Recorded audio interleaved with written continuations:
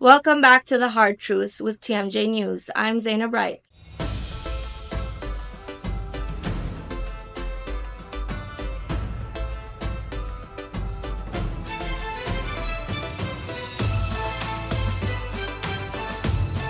Today we have a special guest joining us at the studio. Not long ago, TMJ News reported on 7 top North American surgeons who traveled to Gaza on a dangerous medical mission.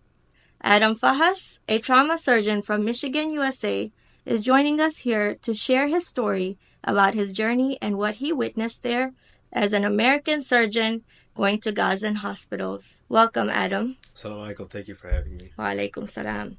So, you've gone to this dangerous journey and you're back with us here safely, alhamdulillah. But let's talk a bit about your journey before, leading up to all this. You're a trauma surgeon, you're a father of 3 children.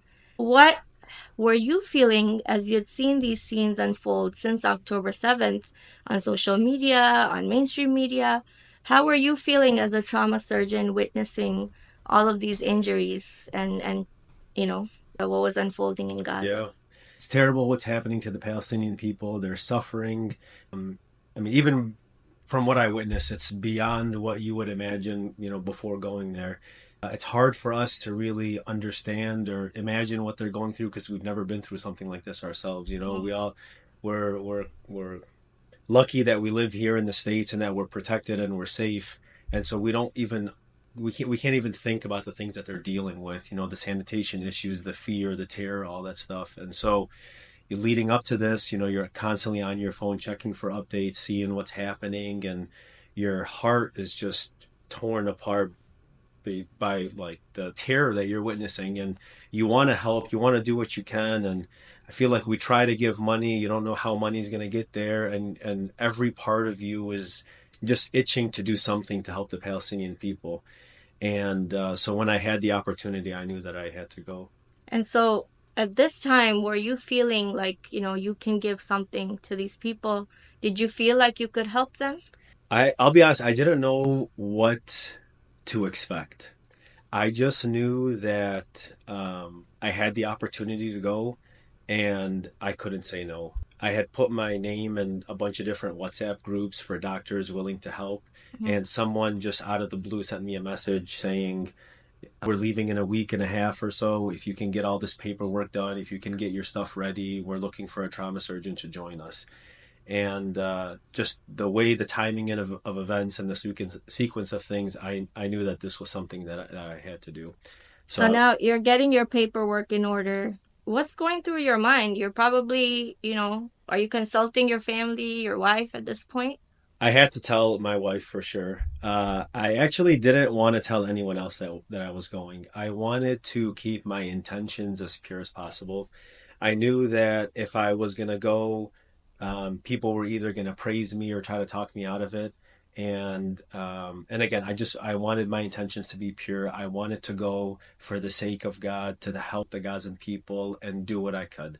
Even if it was cleaning something, if I could go just to offer some assistance, just to alleviate any little bit of pain, struggle, difficulty, I felt like that was a gift from God that I would be able to do that. So there's a lot of uncertainty. And, we were having Zoom meetings leading up to it. And the leader of the group was saying, I can't make promises. Like, these are the dates we're expecting to go and come back. We can't guarantee. We don't know what's going to happen at the border. We don't know what's going to happen at the checkpoints. So, yeah, at this point, you don't know what's going to happen. Yeah. You put your paperwork in order. You tell your wife.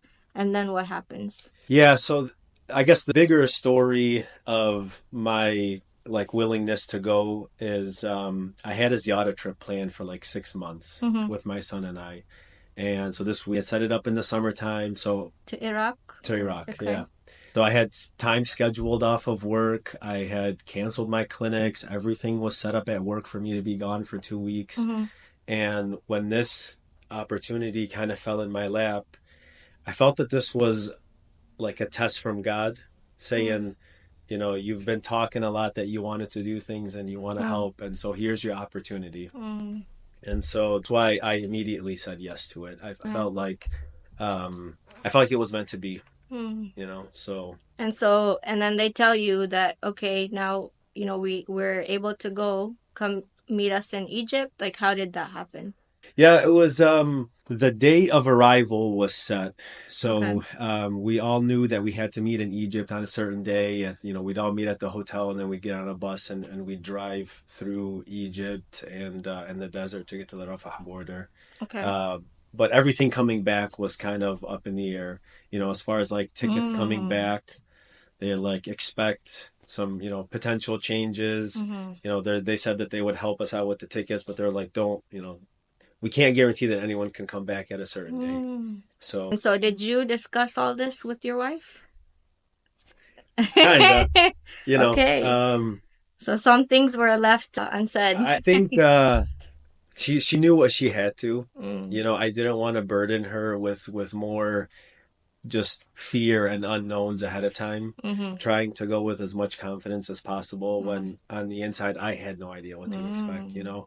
but I had to at least put up that front. So because she's got 3 kids at home, 3 kids below 6, that's plenty to deal with. So yeah. So now this time when you yourself didn't know if you were going to come back, did you ever feel this fear, like, I'm leaving my 3 children?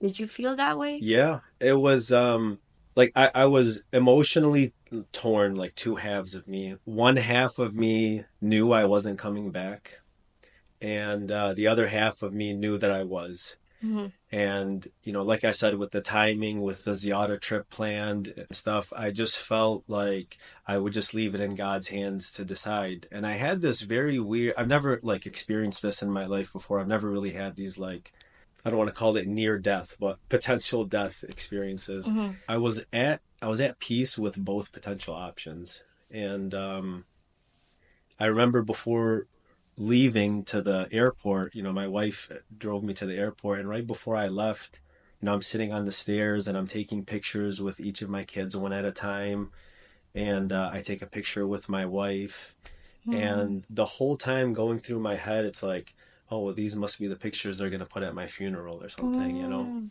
And Wow.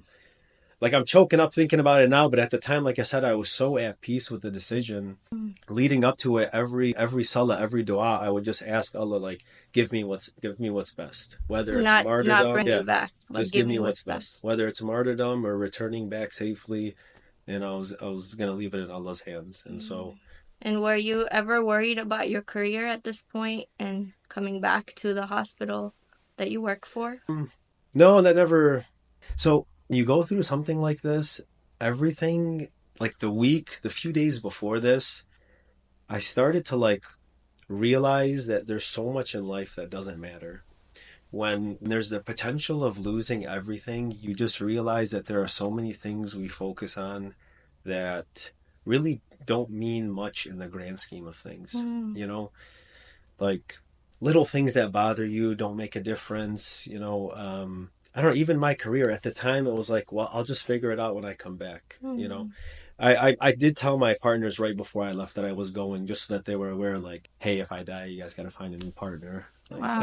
So so you made preparations yeah, that yeah, my I you're mean not my coming will back. was ready, Wow. and I told my partners right before I left. My wife convinced me to like tell my family and everyone, like, in case you don't come back, you should have your final goodbyes and stuff. And did you do that? Through a voice note. Yeah. Wow. Yeah, I'm a surgeon. I'm bad with like emotions and stuff. That's And do you feel that you were able to come to this place because, you see death so much in your workplace? Do you feel that that helped you in getting to where you are? so I don't see death a lot in my like practice. So I definitely see people that are severely injured and traumatized. I've definitely experienced death in my family over the years, Mm-hmm. and I don't want to say it's made me callous to it, but it's been an experience that I'm not unfamiliar with. But I mean, regardless of all that, I think it was all just tranquility from Allah as a blessing, Mm-hmm. that I could go and just ready to take on whatever the mission brought our way. Now let's get to Egypt. So you're at Rafah. You saw a photo of you sitting with a group of doctors. Yeah. Tell me about that time. What happened once you got there and you met everyone, and you were preparing to go into Gaza. Yeah, that picture that they posted, that was the first time I met everyone. And Some of the guys already knew each other from previous mission trips and mhm, whatnot, but that was the first time I met everyone. And I remember the VP of Rahma, his name is Adib, he was there, and he basically kind of gives us these forms of basically like medical release forms or whatever. right. And I didn't even read it. I was just like signed it and I gave it back to him. Mm, And the whole time I'm thinking to myself, it's like martyrdom is the greatest position. Like whatever's wow. best. I just signed it. And I give it. I don't even know what it said. It wasn't even long. It was just like a few lines. But I'm just like, Mm, I've made up my mind. Nothing's gonna change it. And so yeah. I mean, we met at the hotel. Everyone's getting to know each other and stuff. And plan is to leave the next morning, early in the morning, because there's a lot of oh, checkpoints. so it was that close. You met everyone, and the plan was to Yeah, meet. yeah, we Wow. landed at like 10, 11 p.m., had a quick dinner, and So these then, were the people you were gonna yeah, travel with. You just met yeah, the same day. yeah. Okay. And checkpoints all over Egypt. Mm, It was terrible. Every single checkpoint, it's like the same routine. Hand us all the passports, ask us all these wow. questions. We're like begging with them, like, please call ahead, let them know, let the next checkpoint know we're coming. You guys know we're headed in this direction. Mm, No, sorry, we can't help you. Like, be on your way. Yeah. really? One checkpoint held us for like 4.5 hours. Wow. Yeah, waiting for a call back from someone to call someone else. So all of this was being handled by Egypt themselves Yeah, for you to get yes. in. Okay. Yeah, yeah. Yeah, it was disappointing emotionally. I mean, I'm sure there's a lot of politics and whatever. I don't really understand or know, but it was hard emotionally to live through the experience of you wanting to go help. Mm, I don't want to say your people because we're all one, but like as a Arab, I'm going to help Arab, and the Arab in Egypt are like making it harder on us to go. mm. And you would think that like something would be set up in place to help us, or people would, at least the army It or was just people in the checkpoints would, roadblocks. yeah, it was just constant roadblocks. Wow. They held us up so bad that when we finally got to the border is like, no, we're shut down for the night. Go Wow. back into All Egypt, that. come back. Yeah, Then you went back. we went back. Yeah, Wow. we didn't go back all. I mean, you go All the back. It's way. like a 45-minute drive, hour drive. Okay. I find some random hotel to sleep in, and then you do it again the next day. And this time, did anyone drop out of this No, mission? no, no, No? no, no. They're all No, we're all ready to go. dedicated. Yeah, we're all dedicated. I Okay. mean, we made it this far to Egypt, and you're so close to the border. And But so the next day, you tried again?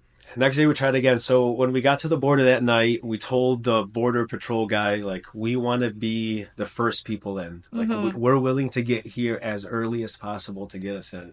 And he's like, all right, yeah, come at like 10, 11 a.m. Wow. We're like 10, 11 a.m. Like, we want to help people. We want to get in. He's like, yeah, Mm, that's when we open. So, mm, so yeah, we get there. I mean, we hit a few checkpoints again on the way. Same problems as the first day. Nothing changed. And then you go through the Egypt side of the border. You go through the Palestinian side of the border.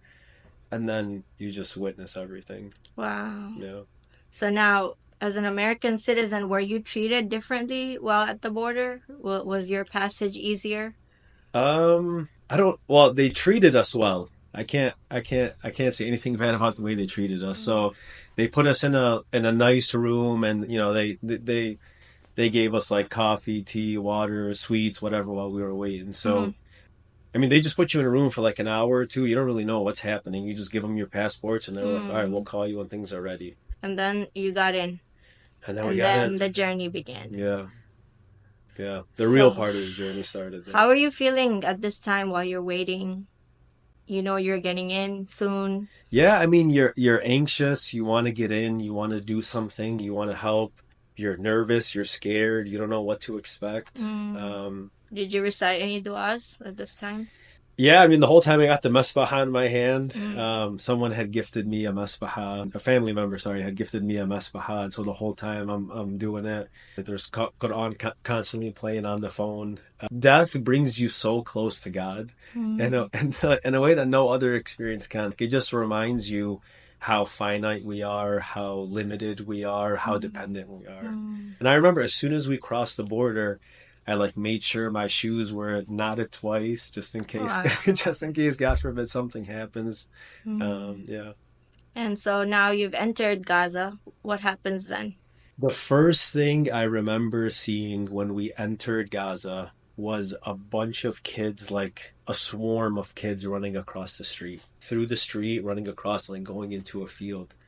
And I asked the driver, I'm like, what is this? Why are all these kids running? Mm. And he points in the distance, and you see like a humanitarian aid truck or a food truck, water, Oh, something like that. really? Yeah. They were going to the food. They were going to whatever the supplies were there at the time. And as a parent, the first thing you think about is like you see these little kids and you think about your own kids. Mm. And I started thinking to myself like I'm so lucky. My kids are so lucky. They have security. They have peace at Mm. home. You know, we have a faucet with unlimited water. We have food in Mm. the fridge in the closet. And you see these poor kids running to a truck. Mm. And I don't think they even knew what was on the truck. But I think when you're that desperate, when you don't have anything, you're just going to run to anything that can potentially help Mm. you. That was the very first thing I remember seeing when we crossed the border. And then what happened? And then we drove straight to the hospital. Okay. That's really the only. We spent our time in between European Gaza, and we spent a night at Nasser Hospital, but we never left the hospital. It was just going there, driving back and forth between the two, and that was it. And so, driving to European, you're seeing the destruction. There's not too much shelling going down, Mm-hmm. but you could definitely see, like when you look off, that some buildings are every once in a while you'll see a random building, or Mm-hmm. you'll see. I remember we were driving and you see this big puff of black smoke, huge black cloud, Wow. and I guess the people are just so used to it and callous to it. They're like, oh yeah, well there's another airstrike you can see, and they're like talking about the smoke. They're like, you could tell this is a fresh hit. Like, by the way, this and this looks, you know, it's like Mm. it's crazy that they've seen it that much that They're just they're just numb to they're it. numb to it. Wow. And And you were probably horrified. yeah, This was your first time yeah, witnessing yeah. something. Seeing the amount of people just flooded in the streets. There's people like it's hard for even cars to drive through the streets just because of how many people there are. There's not that many cars on the road. Mm. Gas is so expensive, not many people can afford it. And to be honest, no one's got money too. It's not like And the banks are open and stuff. everyone's on the road because of no shelter. There's nowhere else to go.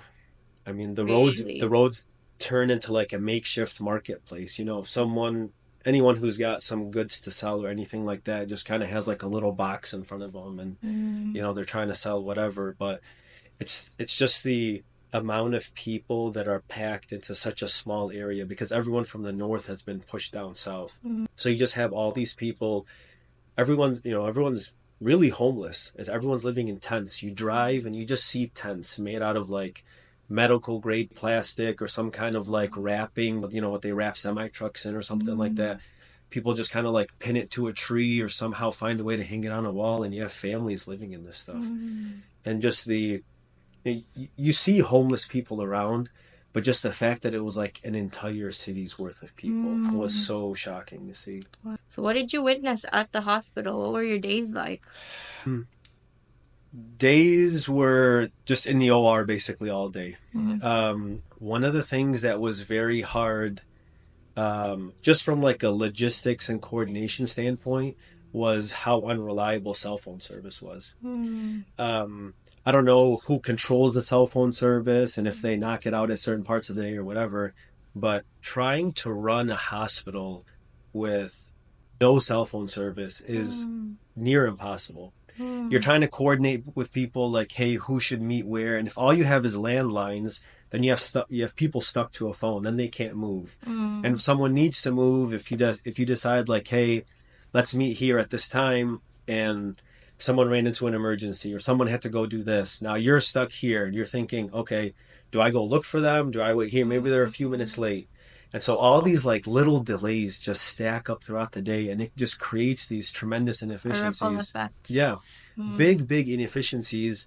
And when you're in a wartime situation like this and you have a lot of people that need care, these inefficiencies, like, they could cause major problems. You know, tremendous detriment to patient care. Now, Big time. At this time, did they know that you were like an outsider? You're from the States? Could they pick up even though Oh, you right speak away. Arabic? Right Really? away, yeah. I mean, my Arabic isn't that great. I can hold a conversation, but right away people could tell that even from my dialect, they knew that I was Lebanese, Mm. And so plus I mean we look different. Like I mean it's bad to say, but just the fact that we had clean clothes on, you feel awkward walking around. Wow.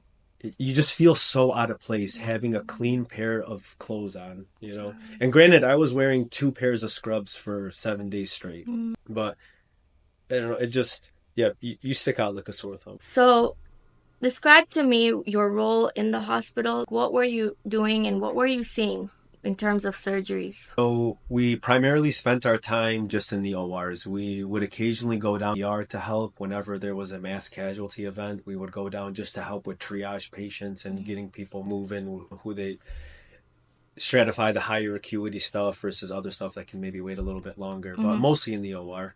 And like I said, I didn't really know what to expect when I was there. I didn't know if I would just be taking over, if I would just be there to help. So I went there with just an open mind and willing to do whatever. And so every surgeon I met, I just told them, hey, I'm from the States. I'm an orthopedic trauma surgeon. Anything I can do to help, let me know. Mm-hmm. And so because all the other hospitals in Gaza have been destroyed for the most part. So there are 15 or so hospitals Yeah. before the recent war that started. There were 15 functioning. Now Mm-hmm. there's only two functioning hospitals in all Wow. of Gaza.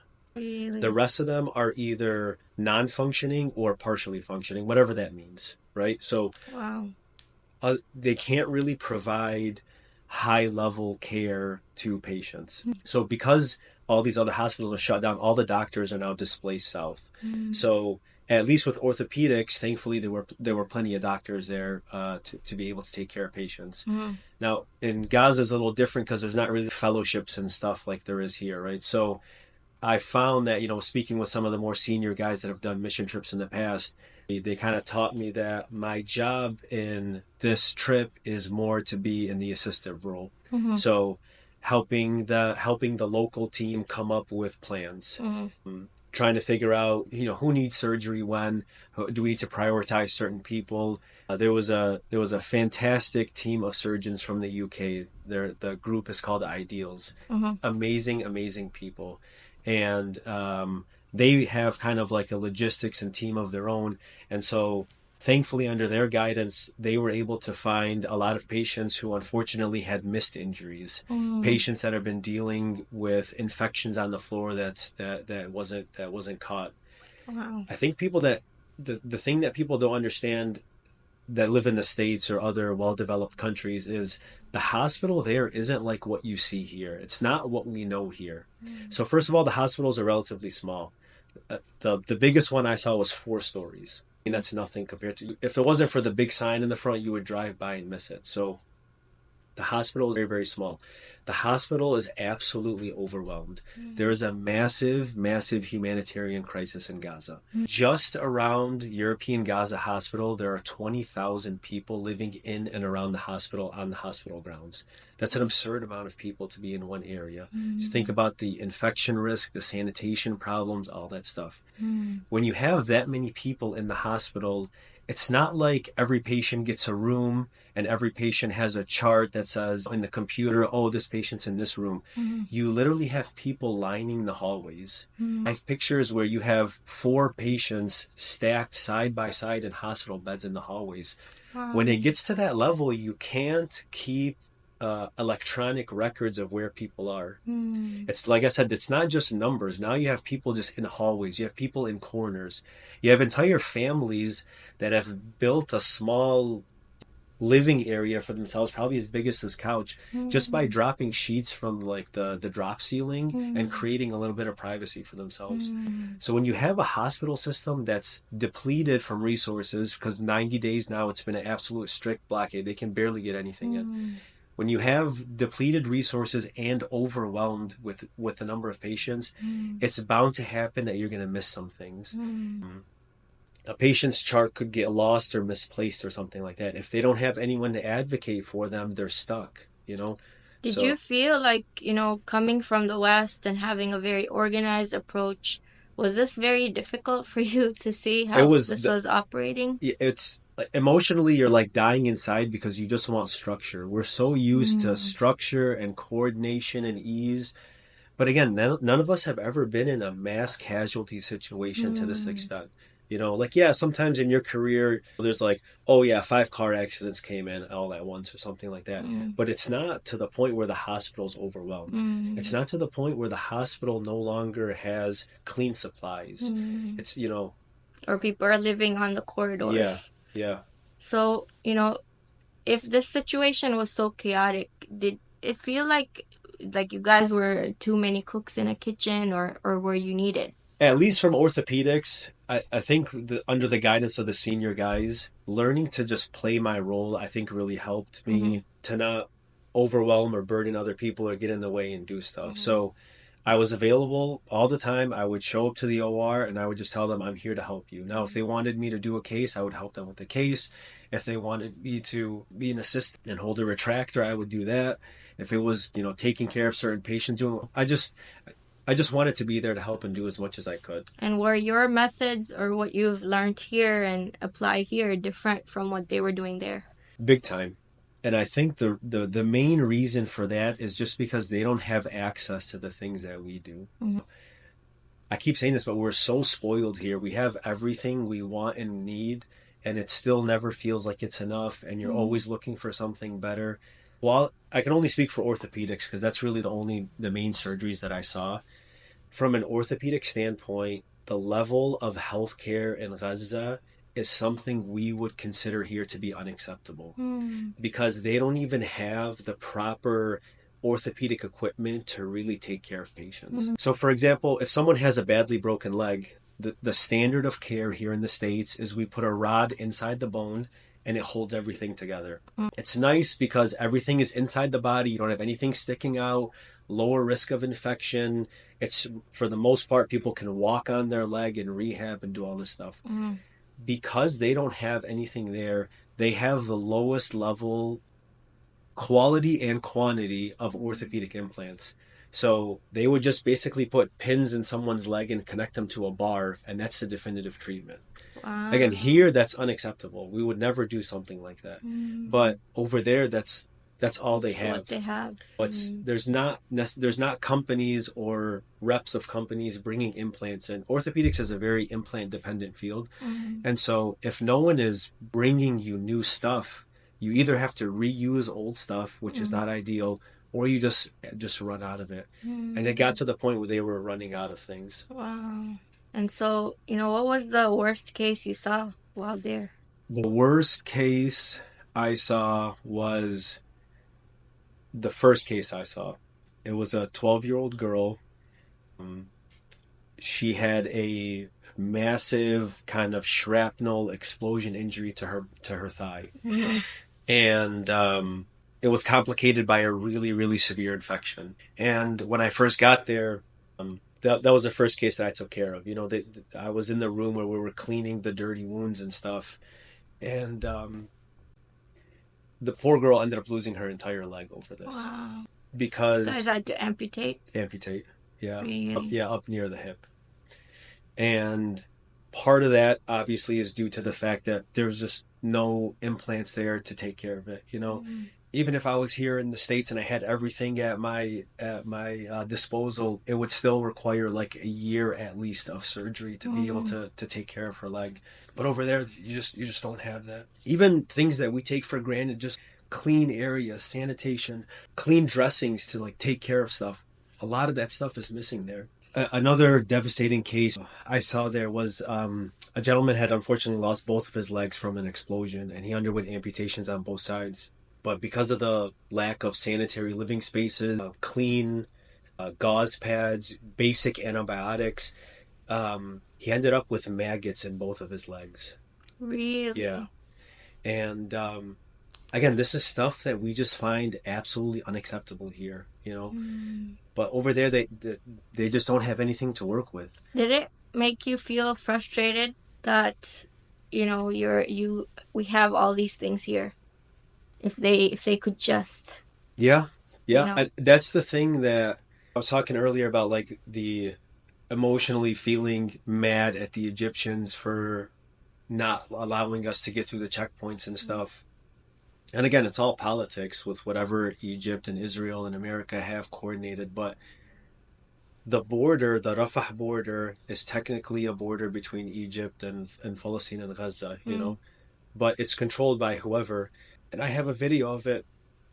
Normally, what the locals told us is before the war started, 300 semi trucks a day were able to come in to bring goods into Gaza. Mm. Now, since October 7th, it's been dropped down to like 60 or 70 trucks.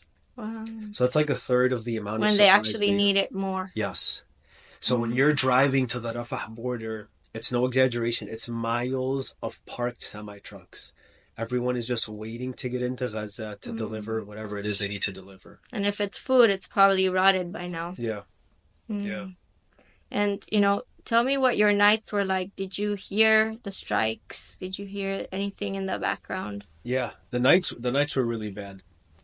I don't think we got, a single good night's sleep when we were there. During the day, you probably hear bombing maybe like once an hour, once every couple hours you'll hear bombing go off. During the nighttime, it was constant bombing, continuous bombing all night long. Starts at like 9 or 10 o'clock at night, and the entire night you're waking up to bombs. And it's very loud. I don't know how far away they were bombing, or yeah, I don't know how far it was, but you could hear the bombs, you could feel the explosions. The room would shake, the door would rattle, and the frame, your bed frame would shake. It would wake you up at night. It was constant bombing all night long. You could hear the jets flying over. You hear like the vroom, and then it fades away, and then you hear the bombing go off after And that. did you think you could be bombed? Yeah, I mean, it's part of you thinks, don't worry, you're in a hospital, you're safe, nothing bad's gonna happen. But then you think to yourself like, well, yeah, they've bombed hospitals before. This isn't gonna be, Yeah, there's the only two first one. left There's now. only two left, you know. There's always that element of human error. What if someone pushes the wrong button at the wrong time? Yeah, it was very loud. We couldn't sleep, and the locals would like make fun of us because we'd show up the next morning and we're yawning and we're tired, and they'd be like, "So, well, you guys couldn't sleep last night? The bombs keep you guys up?" Wow. Yeah, it was, and they would joke and oh yeah, we need the bombs. They put us to sleep at night. They help us sleep, but yeah, all I've night gotten long. so used to that life. Yes, yes. The drones too. I never really The thought ones about that this. hum. It is so Yeah. loud. It is so loud. It's like even when you're having a conversation with someone, it's like loud where you can hear it. Wow. Constantly drones all night long and bombing. I'm sure that psychologically affects, Oh, for sure. especially children, like, hearing that 24/7. And I mean, I was inside a hospital and I could hear and feel and all this stuff. I mean, I can't even imagine for the people that were sleeping outside. Again, the majority of people are just outside in plastic tents. How many days were you there? So it ended up being, because we lost the first day when we got stuck at the border. So it was like 6 days, 7 days of actually being in Gaza. So night after night, you're not getting good night sleep. You're thinking maybe I won't make it out of here. Yeah. As the days come close to an end, well, for your journey there, what's going through your mind here? Do you feel like you had achieved something, or do you feel guilty that Yeah. Yeah, I mean, definitely a little bit of both. It's a very bittersweet feeling leaving Gaza. Of course, you're excited to be able to get back to your family. All the things we take for granted, your comfortable bed, the fact that there's no pillows, right? So you're just sleeping on your arm. There's no toilet paper in Gaza. We didn't shower for the week. Yeah. For a whole week? Yeah. I mean, thankfully, my wife packed me some wet wipes, so I was just kind of wiping myself down. But, I mean, it's a harsh reality. A majority of the people there shower in the bathroom. They use the bidet hose as a shower. It's a humiliating way to live. So, you're taking these wipe down showers, you're hearing these bombs, you're not getting good sleep.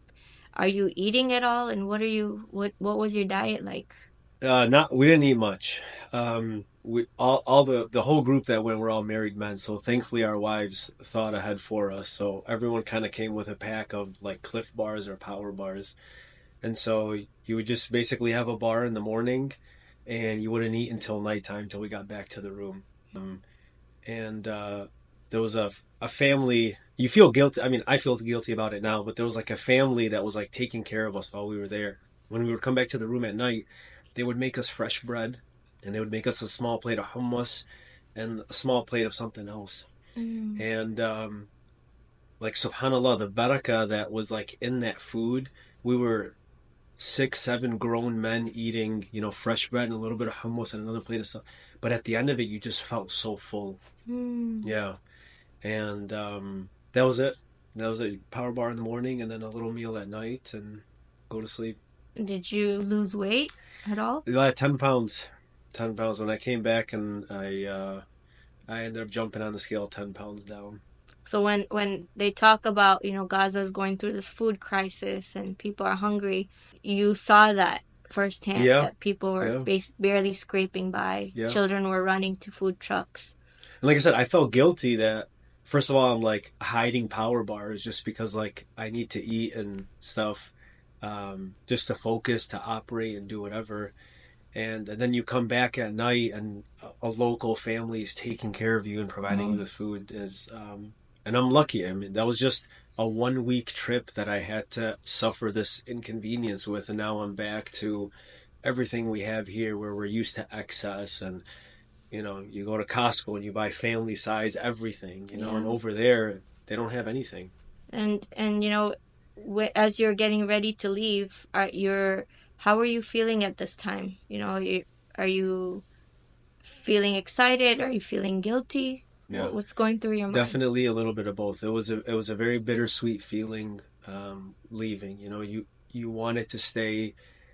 You built camaraderie with the group. I built camaraderie with the group of guys that I had met for the first time. We felt like a new family, and every day you're waking up. Like, the beauty about doing these mission trips is that everything you're doing for the sole purpose of helping others with nothing in return. I'm doing the same exact stuff that I do when I'm here at home, but when you go there, you're just like disconnected from bills and thinking about payments, and you're just so focused on helping other people for the sake of God. And it's a totally different feeling. Like I said, I could have done anything there, and I would have felt just so happy the fact that I was able to offer some type of assistance. But at the same time, you miss your life. We're used to all this stuff here. I miss my wife, I miss my kids, I miss my family. And so you want to go back, you want to stay, and you're torn. And did you feel guilty that you were leaving? Yeah. I mean, you come in, you show up as this medical aid from the States, and you're suffering for such a short, limited time to what these people's lives are. Like I said, it was a little inconvenience that I didn't have as much food as I normally had for a week, or I was inconvenienced by the fact that I couldn't shower for a week. But even compared to the people that were living there, at least I had a mattress that I could sleep on. At least I had a shelter. God forbid it would rain or snow or something like. At least I was somewhere covered. Was it cold or hot? What was the weather like? I mean, for us here in Detroit, it wasn't that cold. It was like low 50s. I was walking around in a t-shirt. But yeah, I mean, everyone's walking around in winter coats and stuff. And at night it gets cold and fog when you talk, and you can see your breath and stuff. So not having heat, and I want people to really understand the suffering that's happening, and I want you to imagine yourself and your family going through what these people are going through. The way that the Israeli army clears out certain areas is that they'll fly over a zone. They've created a map where they've sectioned off Gaza to different zones. They'll fly over a zone and drop pamphlets, and they'll also, over the airways, over the cell phone towers and stuff, they'll send out Amber Alerts saying zones 1, 2, and 3 exit by tonight, so and so is happening. So you have to think. I want you to close your eyes and imagine you have a family. I have a family. I have a wife and 3 kids. I have to make a decision. Do I pack up and leave with my family, leave basically with one suitcase. Because remember, there's no cars, no gasoline, no cars. You can't take anything Oh, with you, just what you can drag. Do I pick up my family and go with just the shirts on our back? Or do I stay and risk it?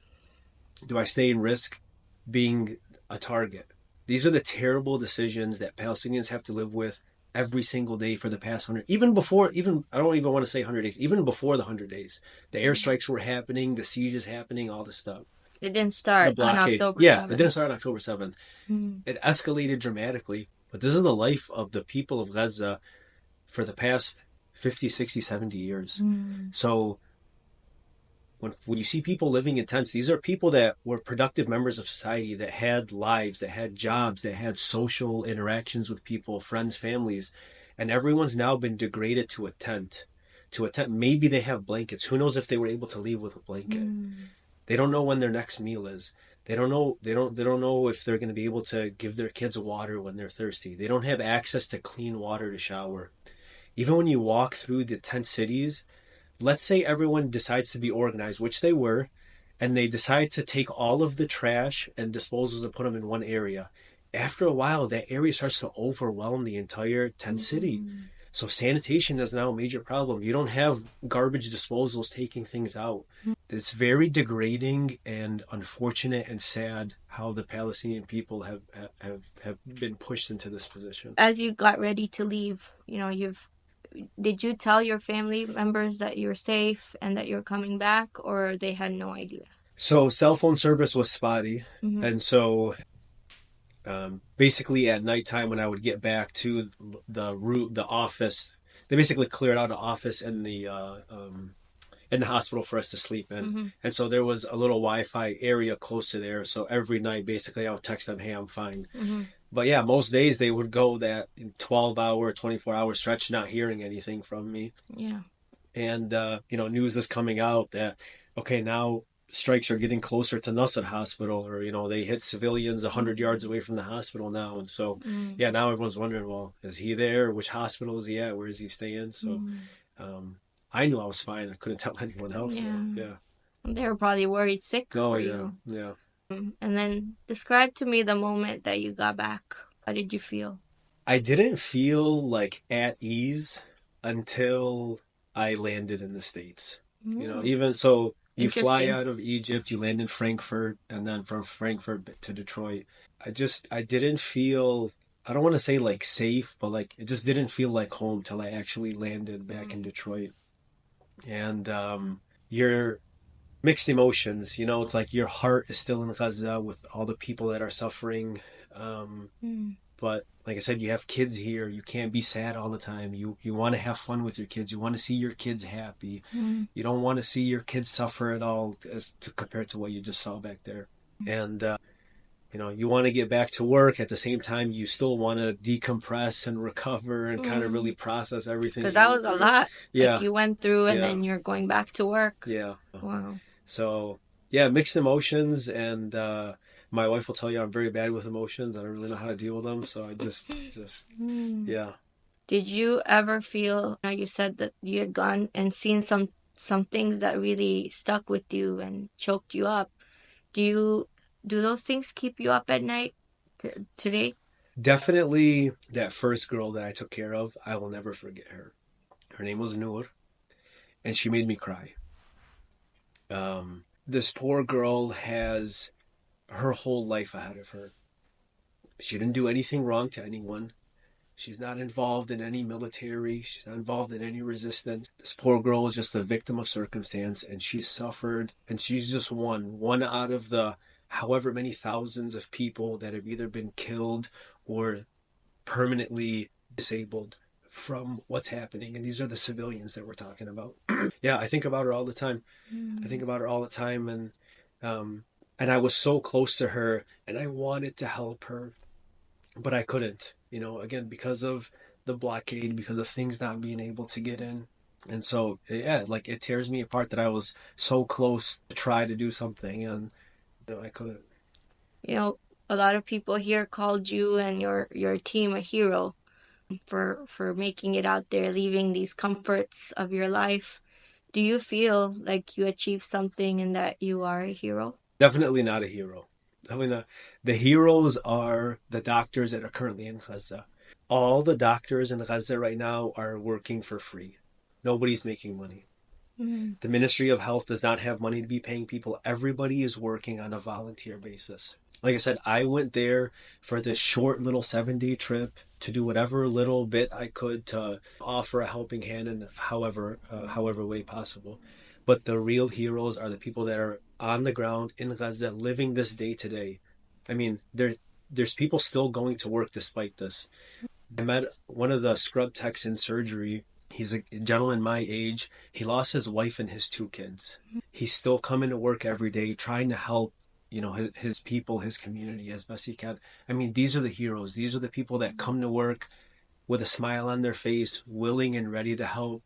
They've given everything that they have, all right? There's nothing left, but they still come and they give and they provide and they take care of others. These are the real heroes. We were just there as, a short little trip. We were nothing. What did you bring back with you from Gaza? I brought back a new commitment to God. I said, having these near death kind of exposures, experiences really remind you what's important. So I don't say this jokingly or a soundbite. I feel like the people of Gaza gave me more than I could ever give them.